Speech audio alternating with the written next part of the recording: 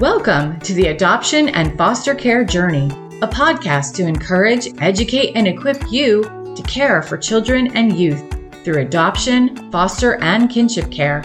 Hosted by an adoptive mom with over 22 years of kinship and adoptive parenting experience. She's on this journey with you. Please welcome Sandra Flack. Jesus said, "So in everything you do, do to others what you would have them do to you. For this sums up the law and the prophets."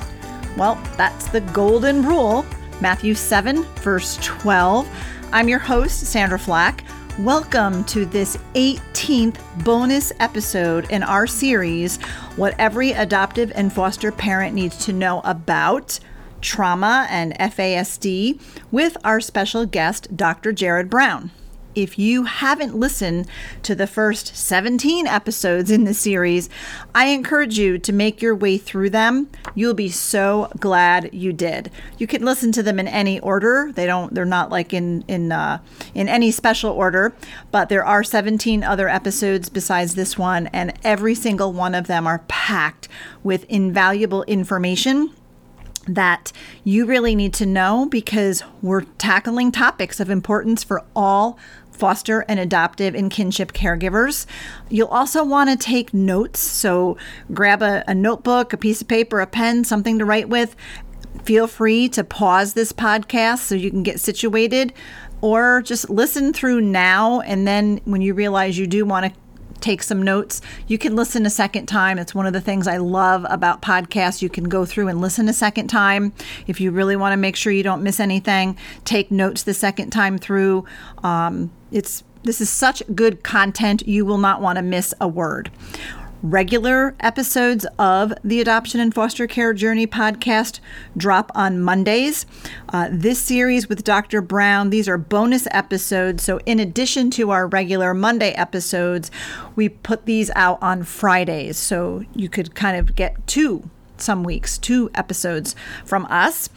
If you're not yet a subscriber to this podcast, please do that. We sincerely appreciate when our listeners subscribe and even leave reviews. It really helps us to get this podcast out to more people who need to hear it. That way other adoptive, foster, and kinship caregivers can find us. So please be sure to do that. We've also got some vital resources and upcoming workshops for your parenting journey.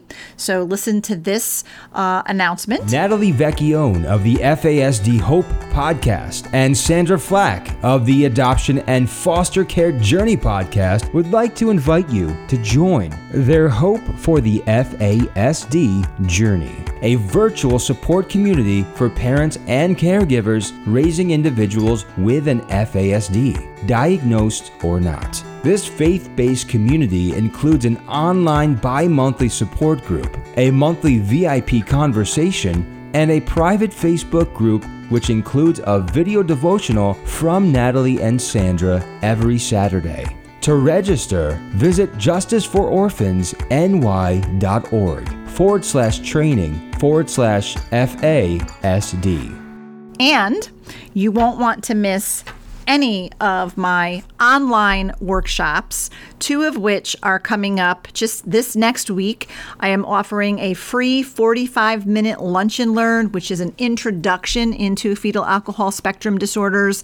We end up being on about an hour, actually. It's a virtual, we do it through Zoom, 45 minutes of presentation, and then in 15 minutes I allow for questions. So if you're wanting to learn more and you're kind of new to this whole FASD thing, that's a perfect place for you to start. That is being offered. The free lunch and learn is being offered on Wednesday, January 18th at 1 p.m. Eastern Time. And I'm also doing a 3-hour deep dive into FASD. So it takes that, kind of 101 kind of class and goes a little bit deeper. We spend 3 hours. I go into the facets brain-based approach during that 3 hours. So that one is being offered on Saturday, January 21st at 10 a.m. Eastern Time. There is a registration fee for the 3-hour deep dive, but you have to register for either one because that's how you get the Zoom link. So be sure to register. You would go to our website, justicefororphans.ny.org/events, or click events at the top of the page, and you'll be able to register for either one of those. We will include a link to our website in the show notes for this podcast. Now, to our guest. Jared Brown, PhD, is an assistant professor for Concordia University in St. Paul, Minnesota. Jared has also been employed with Pathways Counseling Center in St. Paul for the past 17 years. Pathways provides programs and services benefiting individuals impacted by mental illness and addictions. Jared is also the founder and CEO of the American Institute for the Advancement of Forensic Studies and the editor-in-chief of Forensic Scholars Today. Jared has completed 4 separate master's degree programs and holds graduate certificates in autism spectrum disorder, other health disabilities, and traumatic brain injuries. Jared is also an FASD trainer, an autism specialist, and a mental health integrative medicine provider. Please welcome back Dr. Jared Brown. All right, so welcome back, Jared. Thank you, my friend, for having me back. I'm excited to be here. Our whole listener base is excited to have you back. These episodes have been among our most popular, so we're grateful to have you. I know on our last episode, you explained alexithymia, something I hadn't really ever heard of before until I heard you talk about it on another podcast. That has to do with expressing emotions. Today, you're going to talk to us about theory of mind, which I don't think I ever heard that term so much before, but I understand that it has to do with understanding other people's thoughts and feelings and perspectives. So I'm sure you're going to take us to school on it, which I appreciate. So how about we start there? Let's go with explain for us what theory of mind is. It's a very important component of just human interaction, and we need it for supervising employees. We need it for being able to play on the playground when we're kids and getting along with others. We need it in the classroom. It really relates to perspective taking. There's elements of empathy that are wrapped up into theory of mind. The theory of mind, if you go into the research literature, people will look at the term mentalization. They're oftentimes talked about interchangeably. A lot of the theory of mind literature comes out of the autism world, but there's literally been thousands of studies on theory of mind that have looked at all kinds of disorders at this point. And in terms of FASD, there's actually been a handful of articles that have investigated this topic within the context of fetal alcohol spectrum disorder. And sure enough, the research has found that people with FASD have theory of mind deficits. So it relates to internal mental state understanding. So when you talk about internal mental states, does that person understand beliefs or desires or opinions or emotions or motivations or intentions or misconceptions of other people and themselves too? It really relates not just to their understanding of other people and kind of the give and take relationship, perspective taking, but for themselves as well. And when there's a disconnect there, it can rub people the wrong way, where it could, in some cases, look like the person is just checked out, aloof, only about themselves, could come off as callous in some cases, when in fact, that might not be their intent. Their brain is not working properly, unfortunately.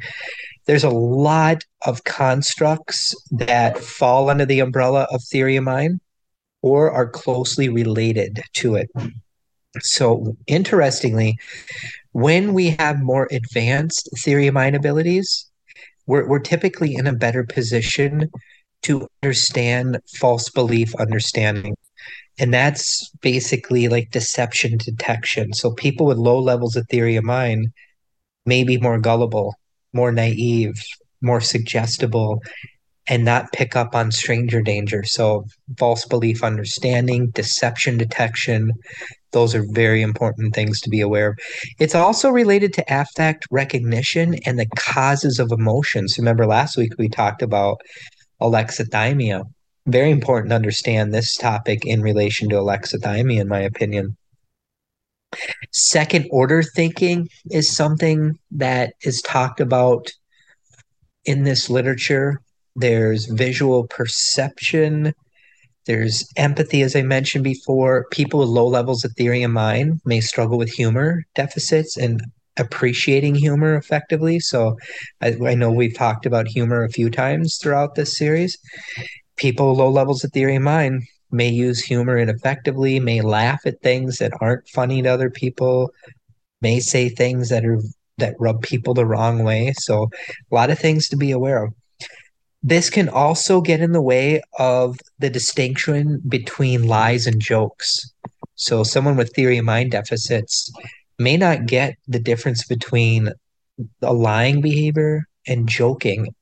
And it does have to do with moral reasoning and moral engagement as well. So my opinion, if you ever work with somebody that has a long history of lying, seems to have low levels of empathy, seems to have very poor moral reasoning and ethical issues, and gets in trouble all the time and just never seems bothered by it, dig deeper. Maybe there's some theory of mind deficits at play. So when theory of mind is working properly, what does it do? What does it contribute to? It plays a critical role in appropriate classroom behavior. So if a child or a teenager just has really poor classroom behavior, again, there's a million things that can contribute to that, but one of them could be theory of mind deficits. Our ability to hold a conversation is linked to theory of mind, plays a critical role in interpersonal relationships. I suspect if one partner has advanced theory of mind and another partner has low levels of theory of mind, that relationship is going to have a lot of conflict, in my opinion. It's related to critical thinking, our ability to comprehend stories from storybooks, but also storytelling. Playing make-believe is a theory of mind skill. So kids that really struggle with playing make-believe, very, very important. It plays a critical role in reading comprehension, social competence, cooperation abilities, turn-taking abilities. The list goes on and on. So it's a really critical topic for us to be aware of. So I'll kick it back to you for a minute, Sandra. Any thoughts? Oh my goodness, I'm having lots of thoughts here. It made me think of one of my kiddos, at Christmas time. He wanted something for Christmas, and then of course I ordered it. And he's 17, so we'd never really done we don't put a whole lot of focus on Santa Claus, but we don't bash Santa Claus either. But, you want to keep this Christmas surprises a surprise. So he kept asking me, did you order it? Are you going to get it? Did you order it? And I kept saying, we'll see, you'll see, you'll see. And then he's like, well, you're lying to me. Why are you lying to me? Because I wasn't telling him exactly what was going to happen, and I'm always filtering it through, the FASD lens.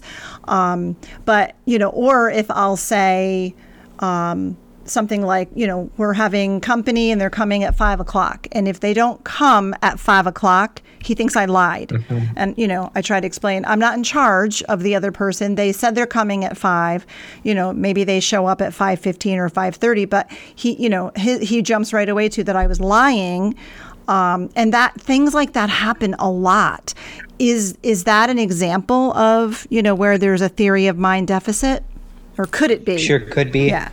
Yeah, absolutely. And it also sounds like abstract reasoning deficits. Yes. It absolutely does. Yes. Yeah, definitely abstract. So the theory of mind and the abstract reasoning kind of coexist. Is that like on both sides of it? That's where that could be?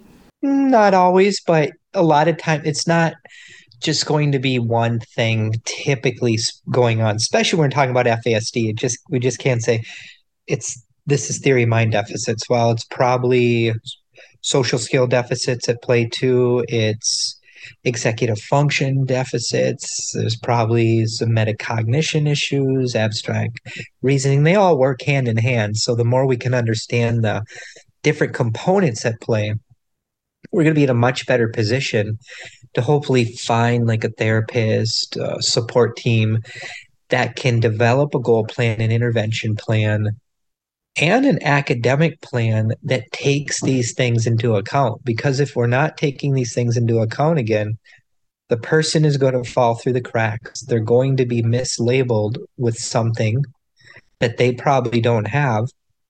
And as they get older, they're probably going to feel stupid and shame is going to kick in.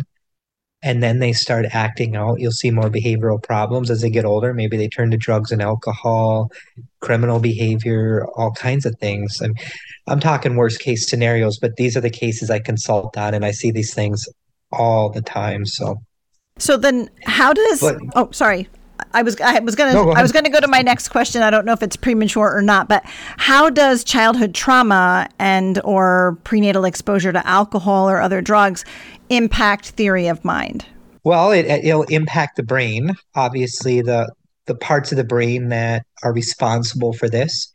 For some of these individuals, then are they in a caregiver environment where they're raised through dysfunctional parenting practices, and these children don't have opportunities to learn self-regulation?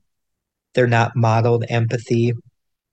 Maybe there's a lot of neglect, where maybe there wasn't outward abuse, physical, sexual, emotional, but there was neglect and they were never held. They didn't have cognitively stimulating things going on, which is so important for brain development. Just learning and coloring and listening to music and interacting with other kids. Were there nutritional deficiencies at play too, where they were just not getting the proper nutrients? They're not sleeping well. Their hormones are off. All of these things can wreak havoc on the brain and body. And interestingly too, theory of mind is not the same as executive function, but they develop at the same time. There's a lot of studies that have looked at theory of mind deficits and executive function issues together. And the authors pretty much in most of these studies stress that they're not the same thing, but they develop at the same time and they complement one another. So what I've seen is if one person has one issue going on, they usually have the other. So looking through an executive function lens is very important. Theory of mind development is impacted by language development too. So if the child has a language disorder that's never been diagnosed or treated, that can impact this. Peer relations have a lot to do with theory of mind. Just the very nature of a kid sitting at home with their parents and everyone's talking and laughing and storytelling, and people have their phones away from the dinner table and they're looking at each other and they're just sharing stories. Those are all things to help develop theory of mind. Now you grow up in a home, everyone's glued to their cell phones, everybody's checked out, nobody interacts, there's no laughter going on. All of these things can have a negative impact on theory of mind development. And criticism has actually been linked to this too. So kids who are chronically criticized over and over again early on in life may not be full-blown trauma, but they're criticized over and over and over again. That can have a negative impact on theory of mind.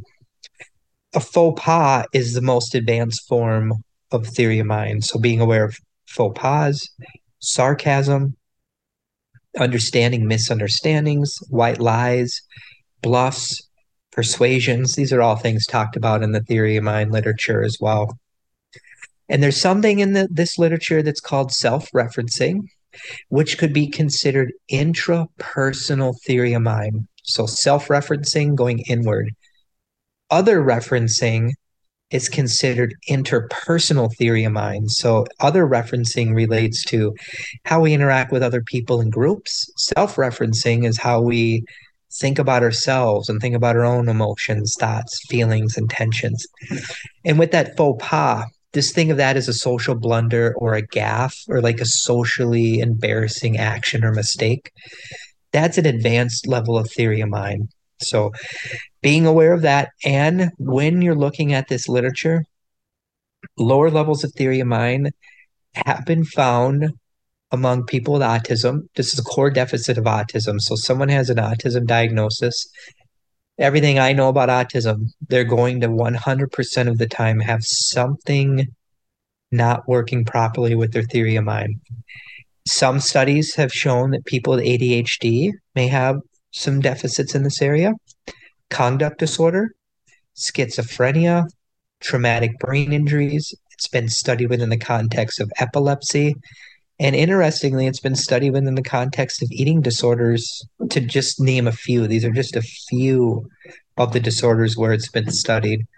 Wow. I know one of the things I was thinking, Jared, when you were talking about, when I asked about childhood trauma and or prenatal exposure, so many of our listeners are kids who came in through the child welfare system, foster care. 4 of mine came through an international adoption. They were in an orphanage. So a lot of these things where, there was, not good care, there was neglect, they weren't held, there was nutrition, lack of nutrition, probably sleeping problems, a lot of fear and trauma and all those things kind of all rolled up into one, and of course, if they've been prenatally exposed to alcohol, if we know that, and then there's problems with executive function, this, theory of mind definitely comes into play, wouldn't you say? It's something parents should be aware of and looking at. Yes, it depends on the person, but I think it comes into play all the time. At least what I know, the cases I consult on. And theory of mind, just think of it as perspective taking. It plays a role in emotional understanding.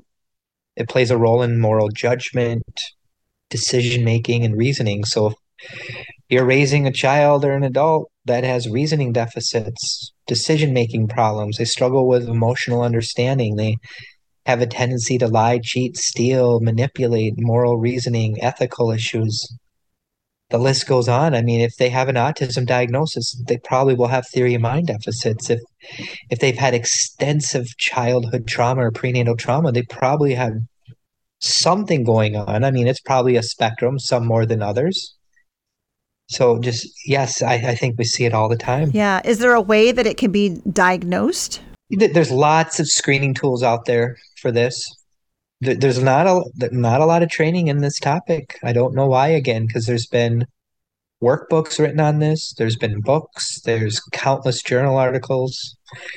So if you're working with someone that really struggles with failing to understand implicit social norms, like unwritten rules, or they have a tendency to not respect people's personal space or boundaries, or they're really a close talker, they ask strangers really personal questions, or they have just very strange bathroom or elevator behaviors, and they interrupt constantly. It's not going to hurt to look through this lens.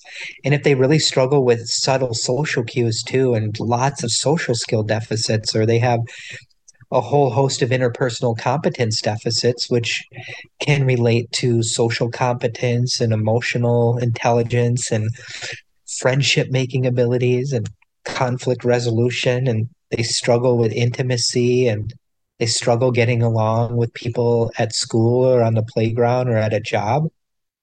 Absolutely, without a doubt. To me, feels like there's some level of theory of mind deficits going on. And if the person is just highly gullible and always being taken advantage of in person or online, and they just can't pick up the fact that people are making fun of them rather than the person thinking they're being nice to them, these are some theory of mind deficits. And it's also been linked to psychosocial immaturity. So we hear like developmental immaturity. You don't function at your chronological age. These are things you want to take into account. One thing, Sandra, I forgot to mention before, this is interesting.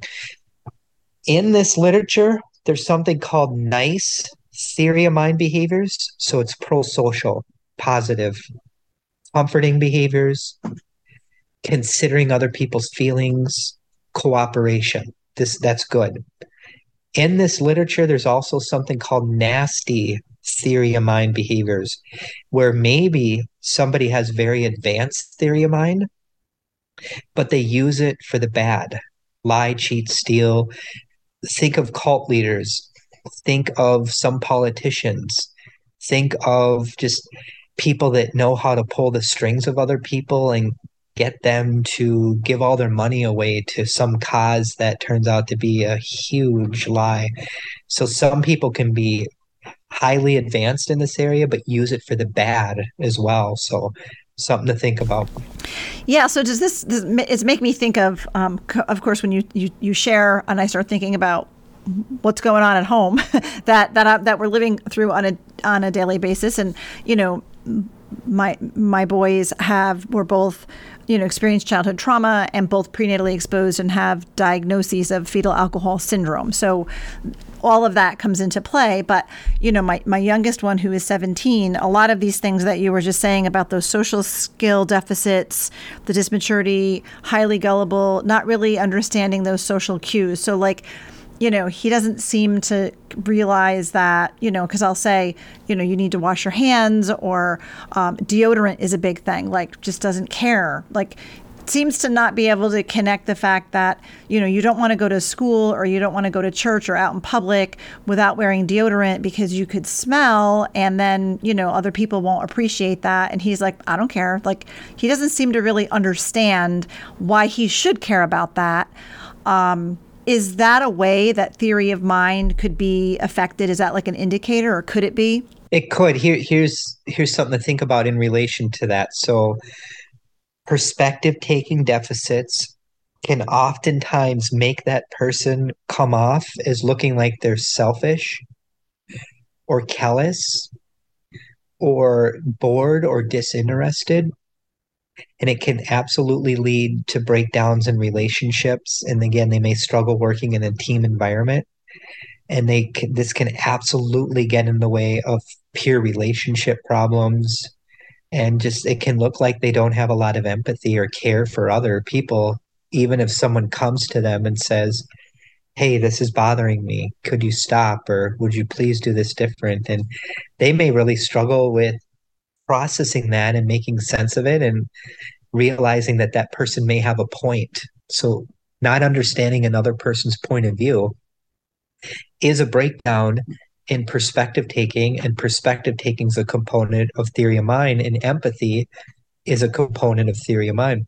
Well, I have a funny story. I had to laugh, because if not, you cry if you don't laugh sometimes. But this, and anybody who follows me on social media may be aware of this, because just yesterday, had my boys at the dentist, pediatric dentist, and she's, this dentist is, she's good, but my boys, like maybe she doesn't have the greatest bedside manner, because she's every time they go and they go every 6 months because they have dental challenges, but it's always did you floss, do you brush, do you drink soda, do you drink juice? It's kind of like there's this list. And of course, it's like, my 17-year-old son doesn't have really good fine motor skills, so he flossing is hard, so he just doesn't, and I'm okay with that. And I supervise brushing, so his brushing is always great, and he never has cavities, and he's had braces and everything. He does a great job. My 19-year-old, poor enamel, he's got a lot of musculoskeletal issues, which is probably a comorbidity from the FASD, or linked to the FASD, but always has problems. And he's a big soda drinker, falls asleep and forgets to brush his teeth. He's 19, so mom's not, chasing him down for that all the time. Anyway, long story short, such anxiety going to the dentist that, the 17-year-old one had, because, he's all worked up. But and when I ask him why, he's like, well, my brother's going to get in trouble. And I'm like, that doesn't have anything to do with you. You're going to be fine. You've never had a cavity. It'll be great. And, he's like, but I don't floss and she's going to yell at me. Well, she's not going to yell at you, but this is what dentists do. They ask you, do you floss? Do you brush? Do you drink soda? It's a dentist thing, right? Because that's what the dentist asks. So he gets in there and it's an open area between the waiting room and the exam room. And he throws himself under the bus with this dentist, first of all, by saying, "I don't floss." He didn't even wait for her to ask. And she was like, "Why not?" And he said, "Mom." And I said, "Well, he has a hard time with fine motor things, and so he doesn't floss, but I supervise brushing and he does great." And he'd had a great checkup and he didn't have any cavities, but because this is what the dentist always asks and he doesn't like being asked it, he actually said to her, "This is why I don't like coming here, because you are a crabby cake." And Very literal, straight to the point. And Oh, no. I sat there and like, I was trying to contain myself, but it struck a funny bone, right? My funny bone, and I could not contain the laughter. And I was the only person in the waiting room, probably a good thing, because I just laughed hysterically because it was so funny. But at the same time, afterwards, I'm having a conversation with him about, he's like, "Why does she keep asking me that?" She's like, "She hates me." No, that's what every dentist will ask you. You're not in trouble. It's her job. She cares about your teeth. She's asking you if you brush, if you floss, and if you drink soda, because those things affect your teeth. But he just sees it as he's in trouble because she asks those things, and he doesn't want to go there, and he doesn't like her. So I don't know if that could in any way, be a picture of, a theory of mind deficit or not. I got a lot of laughter out of it and a lot of social media likes about it, but just clueless as to why does she keep asking me that? She's just doing it to be mean. That could absolutely be a concrete example. Yes. Oh. Absolutely. Well, I'm grateful to be able to provide just going it. up and saying, just going up to someone and just saying something very literal, like not catching those subtle norms and asking people about their age or their weight. I mean, stuff like that. Oh, yeah. To someone they don't really know. Yeah, we get that a those lot. Those are just little subtle things. Yeah. Those could absolutely. This same kid is famous for asking people how old they are. And I tried to train him. You're not allowed to ask a woman how old she is. Women don't like that. And one day we were at the pediatrician, probably just 2 years ago, and a male doctor, my son said, "How old are you?"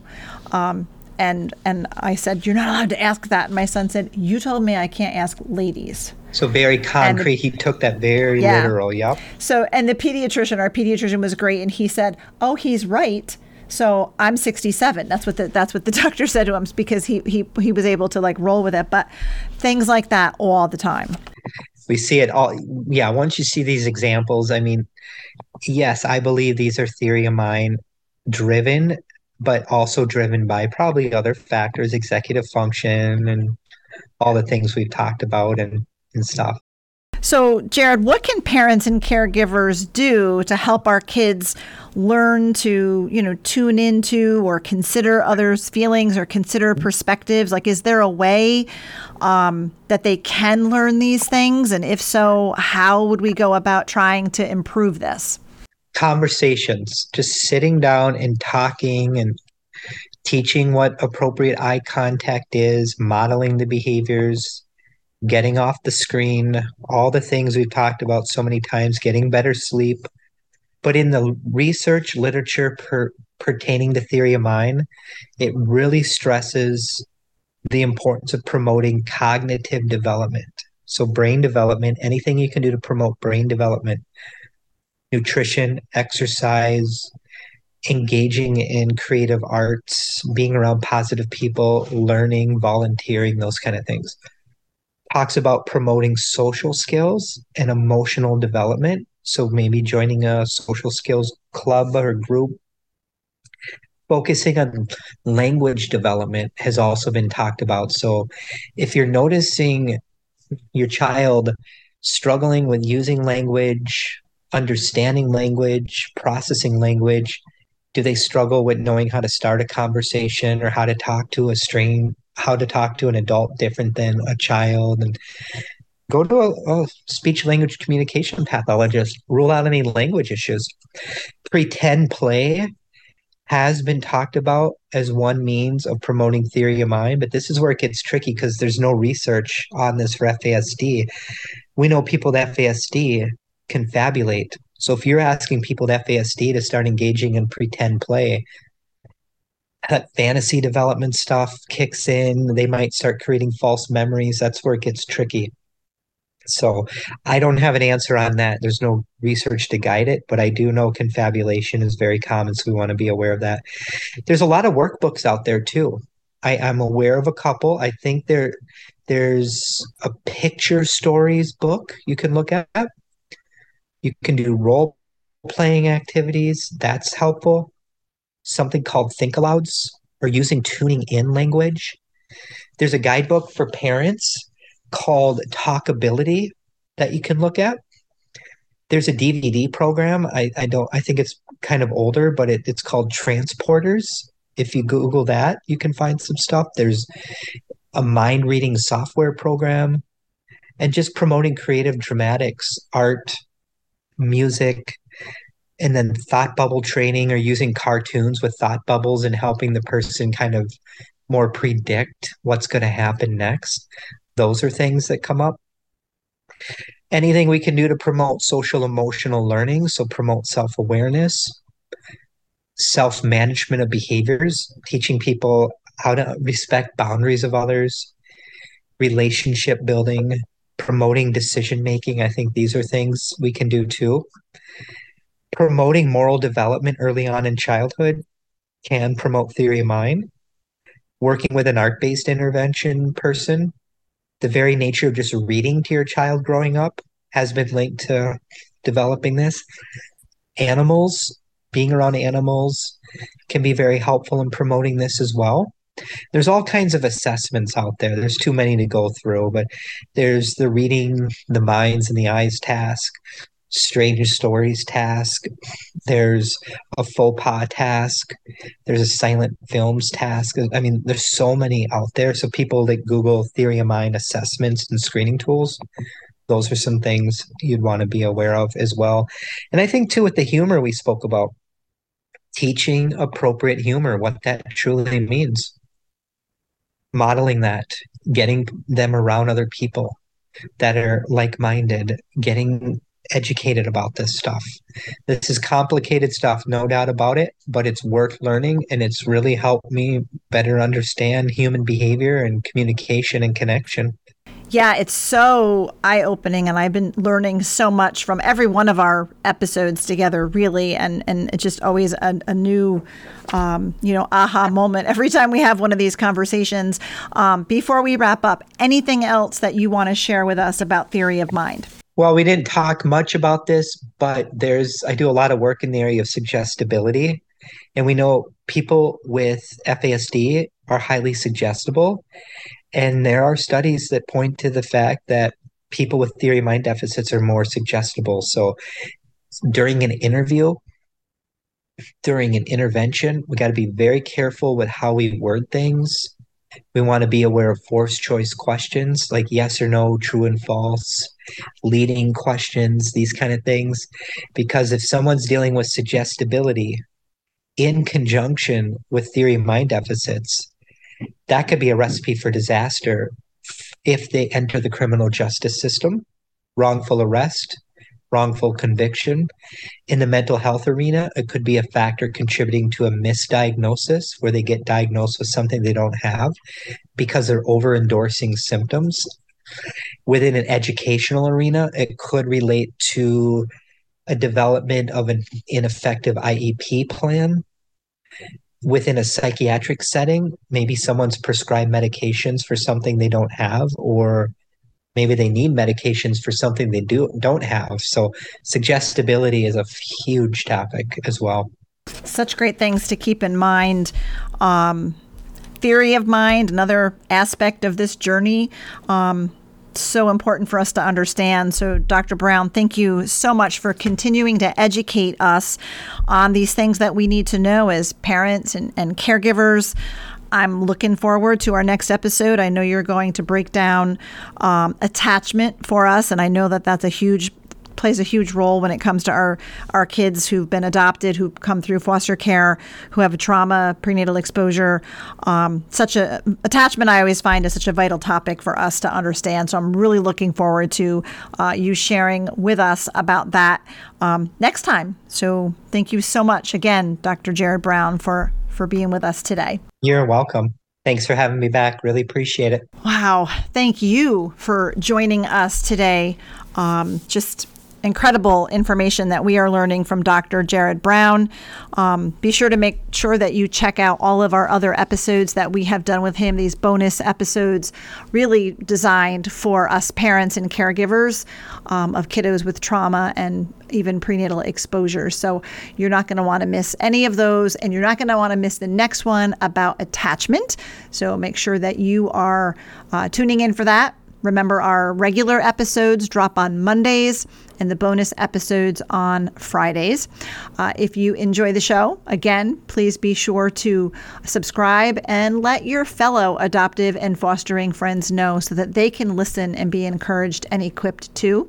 Don't forget our resources that we have on our website, along with our upcoming workshops. I have a free Lunch and Learn workshop about FASD. It's an introduction. Again, that is on Wednesday, January 18th at 1 p.m. Eastern. And our 3-hour deep dive into FASD, where I'll be using the Facets Neurobehavioral Model in that presentation. They are both online, and the deep dive workshop is going to be on Saturday, January 21st at 1 p.m. Eastern. Or I'm sorry, 10 a.m. Eastern. It's 10 to 1 Eastern. My apologies. And you have to register for either one of them so that you can get the Zoom link, and you would go to justicefororphans.ny.org. If you cannot get in on those two workshops, I will be monthly offering a Lunch and Learn, and then I'll be adding additional deep dive trainings for anyone interested in those. Also, I always like to give a shout out to our business sponsors who help us at JFO do what we do. So a big thank you to Tri-Nuclear Corporation, Bishop Boundary Construction, National Bank of Coxsackie, and Coleman Insurance Agency. Also, be sure to find and follow Justice for Orphans on both Facebook and Instagram. And you can also follow myself, Sandra Flack, on both of those platforms as well. And again, I am just so grateful that you spent your valuable time with us today. I'm thrilled to have you along for the journey. Thank you for listening to this episode of the Adoption and Foster Care Journey podcast, brought to you by Justice for Orphans. We hope you were encouraged today. Please be sure to subscribe to this podcast and leave a review, and share it with your fellow foster and adoptive parent friends so they can be encouraged too. Be sure to find and follow us on Facebook and Instagram at Justice for Orphans. And check out our website for vital resources at justicefororphansny.org.